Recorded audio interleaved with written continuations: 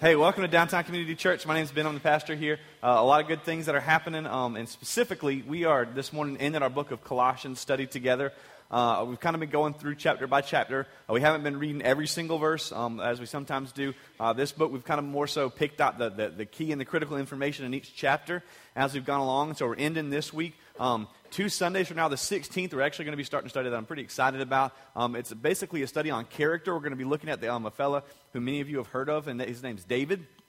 And regardless of kind of your familiarity with church and or religion, you've probably heard of David, or maybe have at least heard the phrase David and Goliath and know the implications of what that means. What we're going to study are essentially defining moments that happened in David's life that defined his character. He was a man, as the scripture tells us, that was a man after God's own heart. And so we're going to be looking at the man after God's own heart and the character and the heart, essentially, of that man named David. So we're going to do that for about 3 weeks, and we're going to kick off some Christmas stuff as it's coming along. And if you are like my wife, she's, I don't know if you are familiar with our typical Christmas style, but generally speaking, our worship leaders don't play Christmas music because everybody wants to be cool and emo. But they don't play music until like the very last minute. And so I just want you to know, if you're a Christmas fan, my wife is on your side, and she has been pleading with William. And by pleading, I mostly mean saying, I'll give you Florida State tickets if you play Christmas music for the entire month, and we don't sing anything else besides that. So, not that you care, but now you know. All right, we're going to be in Colossians chapter 4 this morning.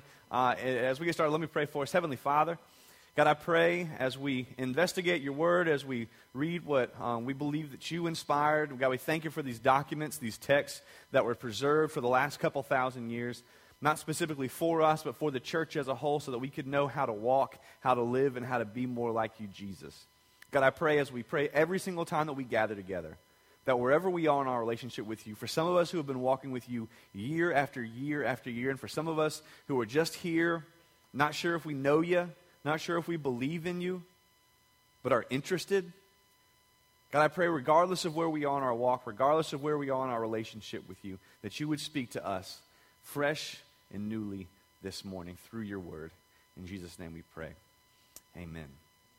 So, in the book of Colossians, for some of you who've been here week after week, this is kind of old information for you, but if you're new, let me catch you up on the tail end of where we are. The book of Colossians was written by this fellow named Paul. Now, Paul, who wrote the book, didn't sit down one day and he didn't decide, okay, I'm going to do something incredibly spiritual today.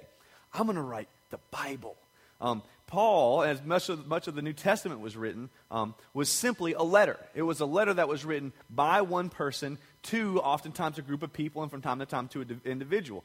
And the book of Colossians was very innovative in their titling, because it was to the church at Colossae, or Colossae, as we've said every week. And if you want to sound more spiritual than the person next to you in your row, they say Colossae, you say, no, it's Colossae. And they'll say, oh, you learned Greek in religion class, so go for you. So anyways, regardless of kind of where you are in your knowledge of it, it was written to a group of people that was a church. And the reason that that's significant is because they were people just like you and just like me. They had issues just like you and just like me. You see, culture has changed, times have changed, things have changed, but human nature is still the same. And so the things that we read in the book of Colossians are the same things that you and I are going through. And it was as if Paul was writing a letter, and it was to the people of Tallahassee. And so he said Tallahasseans, or if you're from Jacksonville, Jacksonvillians, or if you're from Perrins, or I don't how you pronounce that one, but Wakullians, whatever it is for you, from Cottondale, Mariana, Cottondalians, Marianaians. So wherever you're from, it's like he's writing to this church that was representative of a city. They didn't have First Baptist and Third Presbyterian and all those types of things that we have now. They just had a church in a city, and Paul would write to correct things, or he would write to encourage particular activities or particular practices or particular works that were being done. Or he would write to correct certain theologies. And this particular city that he's writing to had this interesting theology that we oftentimes struggle with too. And kind of simply said what it is they saw the morality of religion and thought that's what Jesus was all about. They saw the morality, they saw the moral framework as defined in the Old Testament, which they called the law. And they said, okay, we understand that Jesus is a key player. We understand that Jesus plays a critical role in this whole religion thing. We understand that Jesus, okay, you believe in him, that's fine, that's good. But if you're really going to be a Christian, then you can't just believe in Jesus.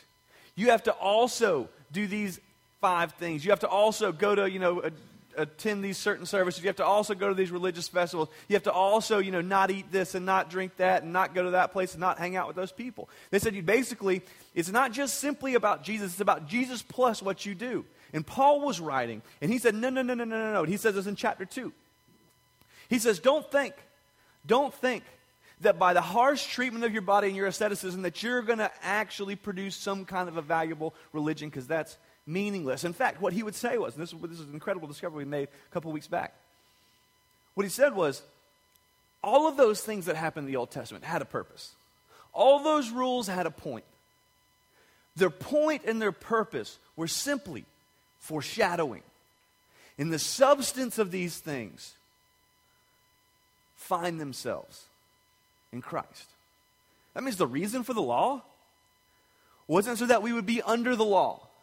The reason for the rigid moral structured framework wasn't so that we would always have this rigid moral structured framework. It was so we would realize if we try to earn our way into God's good graces, which is the key question of all religion, then these are the rules. And we always find ourselves as rule breakers. We always find ourselves indebted to God because we've broke that framework. He said the purpose of the law, he said this in Galatians, the purpose of the law was like a schoolmaster guarding us, guiding us, protecting us, informing us that we were in fact in need of a Savior. And that Savior came to make dead people alive and not dead people feel enjailed and enslaved to a law they could never keep anyways. Which left us with the question of last week, which is, how far do you take that?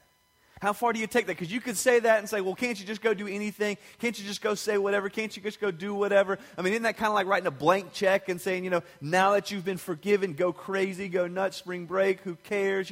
That business trip, that, time, that whatever, that Friday night, that Saturday night, that Monday through Sunday night, I mean, kind of like, isn't that just like a free check to say, go whatever, do whatever? And Paul says, it is.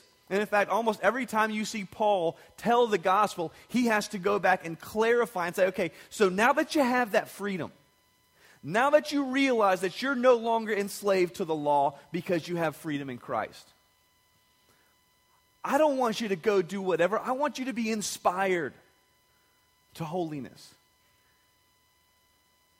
This is the critical difference that we came around last week. As Christians, the reason that you and I obey God is one, because oftentimes the rule he gives are just pretty good rules. Hey, don't lie. The world would be a better place if we didn't all just lie to each other. Don't commit adultery. The world would probably just be a better place if everybody didn't go cheat on each other. But he says, come on. The reason that you obey isn't to be loved by God, but you're motivated because you are so deeply loved by God. And the love and the realization of God's love for you drives and motivates a love back for Him, which results in obedience. And so Paul kind of in his concluding remarks is going to talk about some of where the rubber meets the road as we're going to open up in chapter 4, verse 2. And he's going to basically talk about, hey, so this is what, now that we've kind of cleared all that up, now that we've gotten all our ducks in a row, now that you understand it's not about this rigid framework, now that you understand it's about Jesus, now that you understand that because you don't have that rigid moral framework anymore, God still called you to holiness. And so this is what I want you to do with that. And in fact, he's going to say, so this is what I want you to pray for me about. Now that's interesting. Because most times Paul is praying or telling people, this is what you should do, this is what you should do, this is what you should do. Paul says, okay, let me just pause for a second. I want you to pray for me about something. I want you to consider me about something. In a weird way, Paul's saying, so here's what I need help with. Now the reason that's so significant, at least I feel like that's so significant, is that when you find anybody who's very successful at what they do, when you find anybody who's very successful at what they do, and they say, okay, so yeah, I'm successful, yeah, I know, Paul who planted churches all around what is now the Mediterranean rim, I mean, told people about Jesus. I mean, hundreds of people, thousands of people at this point in time, 2014, millions of people, probably billions of people would believe in Jesus because of the ministry that Paul did. And Paul says, okay, but here's what I need help with. And whenever you find where someone who is successful needs help, you find insight into what it's like to be like them. And here's what's interesting that we're going to find out. When you look at Paul, when you think about Paul, you think he's just this unbelievable force. Like, I could never be like him. I could never have the impact. And that might be true. You might never have the impact that Paul has. But what's interesting is Paul's prayer request gives light to something that we've all felt time and time and time again. So Paul says, chapter 4, verse 2. He says, so continue steadfastly in prayer, being watchful in it with thanksgiving. So, okay, first I want you to continue to steadfast means I just want you to continue to pray. I want you to have endurance in your prayers, which for some of us, honestly, this is kind of, if I was going to have a main take home for me as I'm reading these verses, this is huge for me. Be transparent. I'm not a naturally great prayer. There's somebody that you can sit down and you pray for like an hour and it feels like it's 15 minutes. If I sit down for 15 minutes and pray, it felt like it's been like 10 hours, My mind kind of naturally says, okay, I'm going to pray, okay. Now what do we do with it? That's how I am. So Paul says, no, I want you to be steadfast in prayer. And at the same time, pray also for us. So here's what I want you to pray for us for. Pray also for us that God may open a door for the word to declare the mystery of Christ, on which account I am in prison. Now, Paul starts out with this. Okay, so here's the first part of our prayer request. We're going to have two parts to it. There's a part A and there's a part B. So here's the first part. I want you to pray that God opens the door for an opportunity for me to tell people about Jesus. I want you to pray, and I know that seems kind of silly, and Paul, it might seem silly to you to think that Paul would pray for that, ask for prayer for that, because that's like all Paul did. All he did was go and tell people about Jesus, plant churches. As that church grew, as that church developed, he would go and plant another church. Oftentimes, he wouldn't even wait for the church to grow and to develop because he would be so bold in his faith that he would get kicked out of a city. Paul would go to one place for 2 weeks, sometimes like a weekend. And as he went there and he told people about Jesus, everyone would hear. It would be kind of divisive, and not because he was like a jerk about it, but because so much of what people thought, their ideologies, theologies, and worldviews were wrapped up. And Paul said, I know what you heard. And I know that we're all seeking truth. But let me tell you the truth. There's this guy named Jesus. And it's interesting, when you listen to Paul, when you read his writings, when you read what he talked about, especially in the book of Acts, Paul almost never said, hey, you're a terrible person, you're a horrible person, you're going to hell. Because people knew. They had the law. They knew they had fallen short. Paul would say, hey, there's this guy named Jesus. And the essence of his message, which he would oftentimes refer to as the mystery of Christ, was not a mystery to God, but was a mystery to many people for a long time. Because the Old Testament pointed and said, there's going to come a prophet, or there's going to come a Messiah, there's going to come a Messiah, there's going to come a God, there's going to come a guy, and they would continually be foreshadowing and pointing towards it. And he'd say, okay, so the prophets told you, and then God came down. And Jesus fulfilled all of the prophecies that God said. That all the Amoses and all the Isaiahs and all the Jeremiahs and all the dudes who ever prophesied anything about Jesus, Jesus fulfilled. And then after he fulfilled it, he died. But to substantiate and to give life, he rose from the dead. And he appeared. At one point to one, at one point to a few, and at one point, so it's not like the Loch Ness Monster type thing. I saw E.T. Over 500 at one time. And at one point he writes, many of whom are still living in Jerusalem. And okay, in other words. And so if you don't believe me, there was a point where he showed up to over 500 people at one time. And most of them are still there. And you can go talk to them if you want to. And Paul would go everywhere and declare this. And Paul says, okay, but here's my prayer request. I want you to pray for me that God would open doors. I want you to pray for me that God would open up conversations. I want you to pray for me that God would grant me influence. I want you to pray for me that God would show me, would open to me, and would just grant me all kinds of opportunities to speak life and to speak truth into people's lives. Now, let me just tell you, is there anything that we could say would be more appealing to a Christian in our current human condition? Because here's what I know about me, and so I'm guessing it's true about you. Personally, and you guys know this, I don't work for the church. I work for a meat company. I work for Sausage. Tomorrow morning, I'm going to be up at 5:45 a.m., and by the time that some of you college students wake up, I will have ground 2,000 pounds of sausage, ground it, mixed it, and linked it. I'm the linker now, okay? So that's what I do. We smoke it and, like that, but you know what I'm saying? Like, anyways, and here's what I know. In my workplace, and I'm kind of, it sounds weird to say, I'm kind of the boss of the place. We got about 15 employees that work for us. Not the boss because I'm like cool and I know a lot. I'm the boss because my dad's the owner and he's getting old, so he's like, I'm tired. So, kind of by familial status.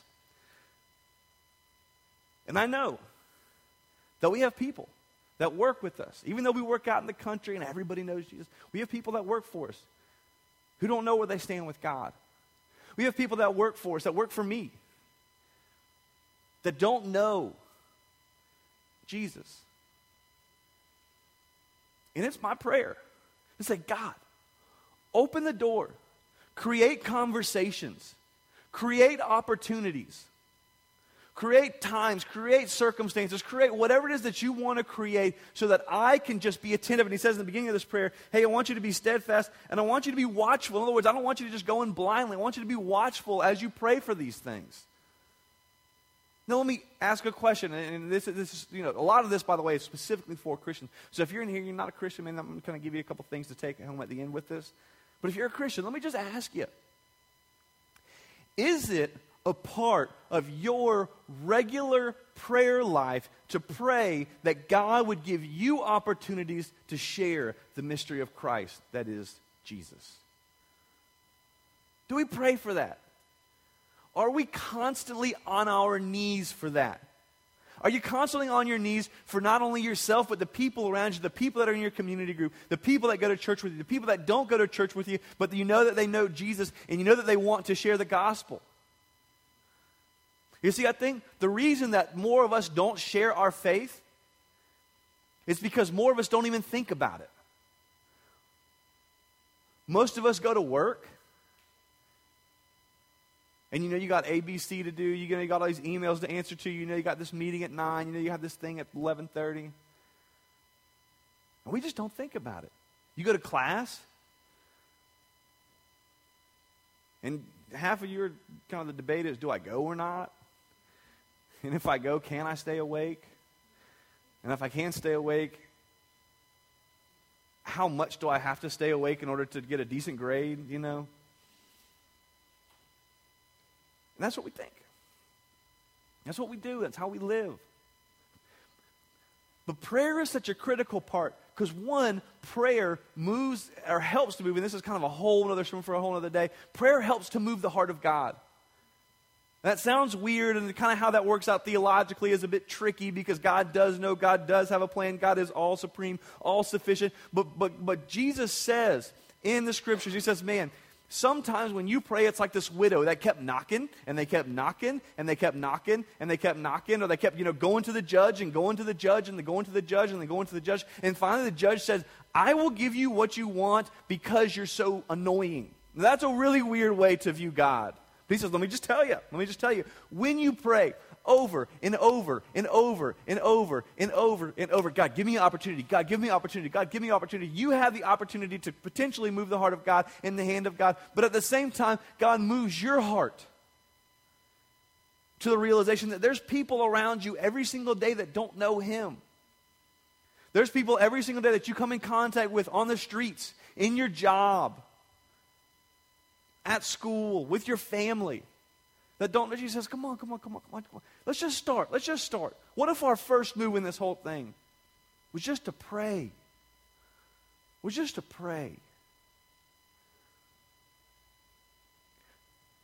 And I think equally problematic with that is that you think, okay, well, I'll pray about it. But the hard part is if God actually does open up an opportunity. I'm at work. You're working like my work, but, I'm on the sausage table. Blink, blink, blink. The sausages are kind of coming out and coming out and coming out. And as the sausage is coming out, someone has a conversation. We talk, because you're sitting there linking sausage for hours and hours and hours and hours next to the same person. God opens up the doors, the window. It's the moment that you've been praying for and you've been hoping for and you've been thinking for. And all of a sudden, the question is, so what do you say? Isn't that kind of a terrifying thought? For some of us, you think, okay, yeah, I want to share the gospel. I want to tell people. But I don't want to tell them. Let me just take them to church where Ben can tell them about Jesus. You know what I mean? He talks a lot. He just, sometimes he spits a little too much. But overall, he kind of gets the point across by the end of the thing, maybe a cool story. Come on. I don't necessarily have to tell them. And it's our belief, man, you are a Christian. You are full of the Holy Spirit. You have every ability to tell people about Jesus. And God has chosen you to be his ambassador. But the question inevitably is, so if that moment arises, if the prayer request comes true, if God opens this glorious window, and who knows how that happens, who knows what that looks like. Maybe it's a little bit forced, maybe it's a little bit awkward, but at the same time someone comes to you and says, hey, I got this problem, I got this issue, and you seem to be kind of normal. What would you do? And you have an opportunity to tell them that maybe your normalcy and your emotional health comes because of the fact that your hope doesn't lie here on earth, but because you have a Father in heaven, and whatever happens here doesn't matter. But if you were just to say that, you'd feel awkward. You'd feel a little bit weird. Now, it's so cool. This is why I love the Bible. When I read this verse for the first time, not for the first time. I don't know when the first time I read this verse was. When I heard someone talk about this verse for the first time, let me just tell you, it brought so much peace to what I had felt for so long. Because something that you don't know about me, because I get up and I talk all the time and I say stuff a bunch. One of the things that I'm constantly worried about is, am I really telling the gospel? Am I really telling people about Jesus as clearly as I can? There's so many compartments to it. There's so much about the Old Testament prophesying. There's so much about the old and the law, and that we're all sinners, that we're all indebted to God. There's so much about the fact that, because of our sinfulness and God's holiness, there had to be some way to bridge the gap between us and him. And because of my good works, although my good works are good works, and I might be good compared to you and you might be good compared to me, none of us are good compared to God because he's perfect. And so there had to be something to bridge that gap. There had to be something to forgive our debts. And Jesus was the payment of that. And it's not just transactional. That he has invited you to go from death to life, that you now have a heavenly Father, that you now have ultimate forgiveness. I'm thinking, man, how do you say that over the sausage stuffer? That's just a tough convo, honestly.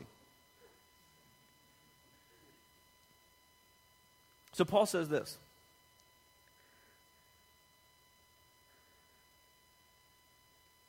He says, at the same time, pray also for us that God may open us a door for the word, to declare for the mystery of Christ, on account of which I am in prison. Now this is huge, that I may make it clear, which is how I ought to speak. Paul says, no, this is huge. He's saying, man, the one thing that I'm just praying for is that God would allow me the ability to communicate it clearly. Now, that might not sound like that big of a deal to you. But let me tell you how reassuring that is to me. That Paul, who at this point has written letter after letter after letter explaining the gospel. Paul, who has gone on multiple missionary journeys, traveling, telling people about Jesus, telling it so clearly that it so unearthed other people's pre-existing ideologies and theologies about God and how God interfaced and interacted with humanity. And he was so clear about it, they kicked him out of the city, would stone him at times, would beat him at times. Paul, who wrote Philippians. Paul, who wrote Romans. Is there ever a more deep, theologically informed part of the Scriptures? It's the closest thing that we have to any type of a real systematic theology in the book of Romans. And this is after he wrote the book of Romans. And Paul, who wrote the book of Romans, I read Romans still, and I'm like, what? You know what I mean? Like, you read through it, and like, you know, it's easy to read Romans too fast. You read Romans too fast, and you miss it. You read Romans too slow, you turn out weird. But either way, you know, you read Romans, and you're like, this guy got it. I mean, if there was ever a guy who understood the gospel, if there was ever a guy who could clearly communicate and articulate the gospel, it was Paul. And Paul is writing when he's in jail for telling people about the gospel, have written numerous times about the gospel. He's saying, I'm just not sure it's clear enough yet. I'm just not sure I'm really communicating it clearly. And let me tell you, the first time I heard that, I'm like, hello. That's what I think every time I get up on stage on Sunday. I'm like, all right, so I think I'm saying it, but I'm just not sure it's as clear as it can be. And that's what you feel, and that's what I feel, that you have a friend that says something, and the door opens, and the window opens, and you've been praying, and you've been praying, and you've been thinking, and you've been thinking, and you've been hoping, and you've been hoping, and all of a sudden someone says something, you're like, this is my opportunity. And you're like, crap. This might not come out too clear. I might fumble this one a little bit. I might muddy this up a little bit. Paul says, I feel you. And in fact, I don't have a secret for it. Yeah, after all the ministry I've done. Yeah, after all the letters I've written that were going to be so clear they would one day be canonized as the New Testament in Scripture. You say, man, I still got to pray for God to give me the ability to communicate with clarity. That's huge. That's got to be a part of our prayer life. Because we oftentimes pray and say, God, give me an opportunity, give me a window. I mean, come on. If it's true that Jesus is the way, the truth, and the life, and that no one gets to the Father without him, if it's true that we are indebted to God, that we are fundamentally incompatible with God, and the only way to be reconciled to God is through the blood of Jesus, through the forgiveness, through the sacrifice that was made on the cross, it's critical that we share it. And Paul says, so pray for me, man. Pray for me that God would give me the opportunity to share this. And when I do, I know this might sound stupid because of the amount of ministry that I've done, but please pray that God would give me the ability to communicate it clearly. For some of us, man, that's the prayer request. That's the thing to pray about, to think about. That's the take home of you just simply going home and praying to God and saying, God, would you give me an opportunity? And God, when you give me that opportunity, I'm going to be terrified. I'm going to be scared to death. I don't know what I'm going to say. I'm probably going to stutter 85 times. But would you make it clear through me? He continues on, he says, so, kind of words of wisdom. Walk in wisdom towards outsiders.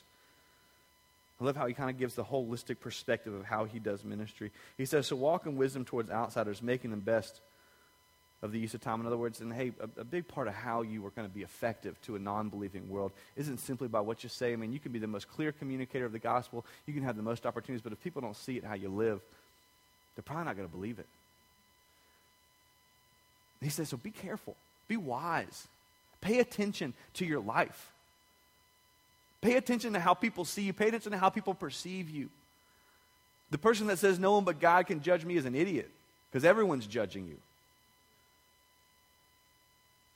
And especially as a Christian, everyone is judging you because you claim that you have the truth. You claim exclusivity to the truth, that Jesus is the only way, the only truth, and the only life. And other people say, okay, let's see it. Jesus says, so come on, be careful how you live. Making the best use of the time. And this whole thing is just so full of nuggets. I mean, we could talk just an entire sermon about how to make the best use of your time, how to make the best use of your time as a student, how to make the best use of your time in the workplace, how to make the best use of your time just in every area of life, how to make the best use of your time, in your relationship with God, how to make the best use of your time with your friends, with your families. I mean, just how do you make the best use of your time? I said, it's okay. But I just want you to, for now, a little tidbit, I want you to make great use of your time and let your speech always be gracious and seasoned with salt, which in like the church world, people love to dissect the heck out of those verses. It's like, oh, gracious. And so here's what gracious means. And here's what salt. And salt was like a preservative. And salt was like it made things taste good. And salt was like salt was gritty, And in that day, salt wasn't like our salt. Salt was just, come on. He's just saying, hey, be smart how you talk.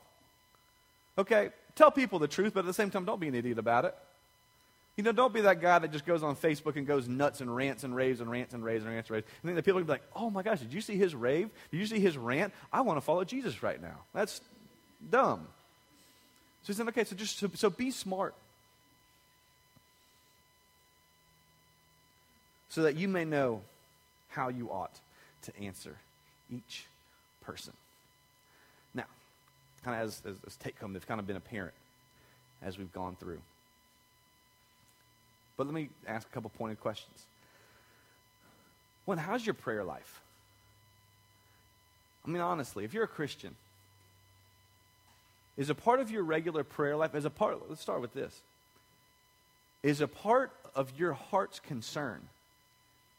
Is it part of your mind's concern? Is it part of the concern of your life that there are people around you who don't know Jesus and God's called you to be an ambassador and to do something about it? That God's called you not to actually just invite people to church. God's called you to tell people about the one who you go to church for, who you believe in, who is Jesus, because church is actually just a group of people, and it's not even a place. He's saying, you're the ambassador. So let me ask this. Do you wake up in the morning thinking about that? Do you wake up in the morning with the realization that eternity is a long time, and God's called you to play a part in the redemption of the world? I mean, hello. That's huge. And if it is a concern of yours, does your prayer life reflect it? Do you pray for opportunities? Do you pray that God would give you influence? Do you pray that people would listen to you?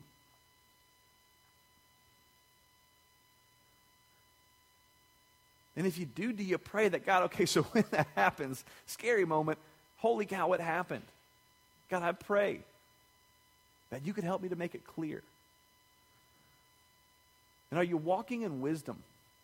In a way that people, when you say what God gives you the opportunity to say, and you say it with clarity, here's the question. Will people hear that and believe it because of how you live? Or will people hear that and think that's not true because of how you live? You see, God's called us to holiness. He's called us to motivation to love people. He's called us to obey people because of the love that we have for us, but it's inevitable. Our obedience to God is seen by other people. And either substantiates or invalidates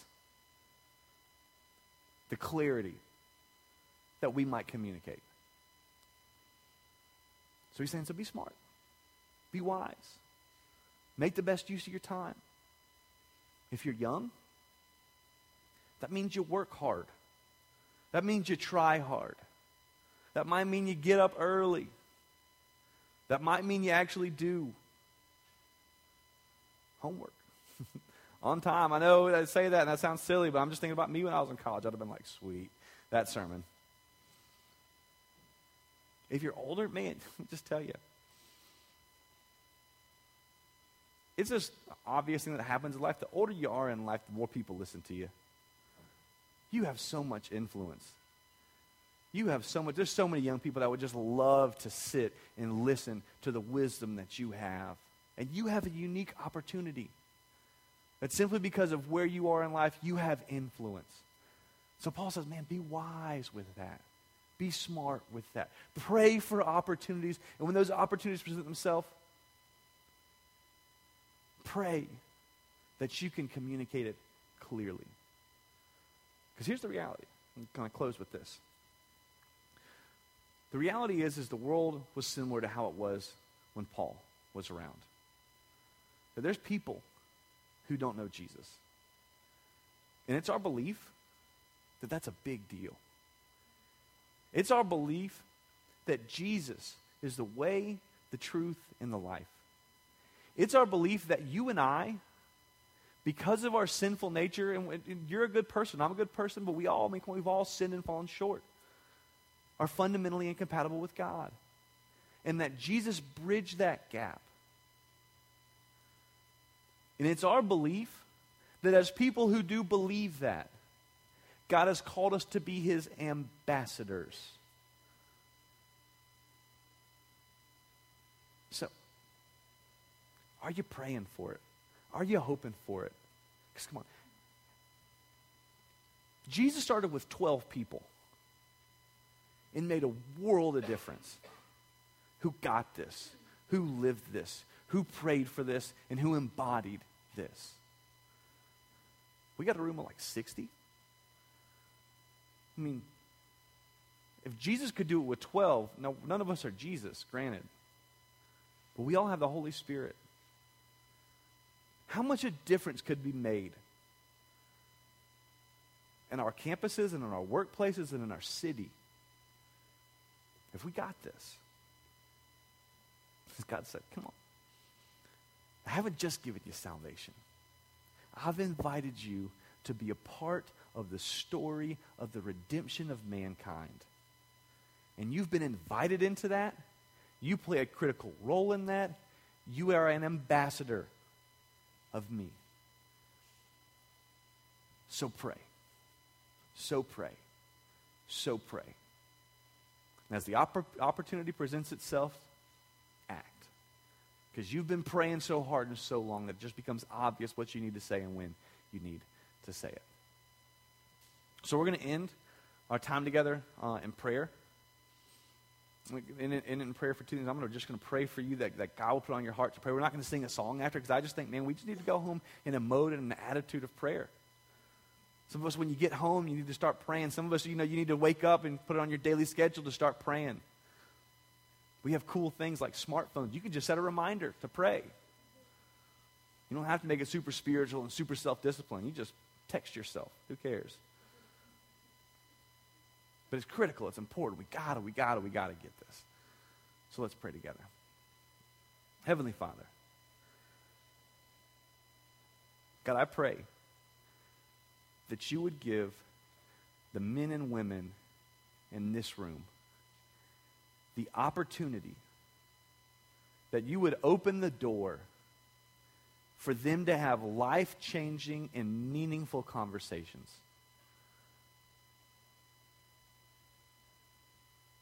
God, I pray that you would inspire us to pray.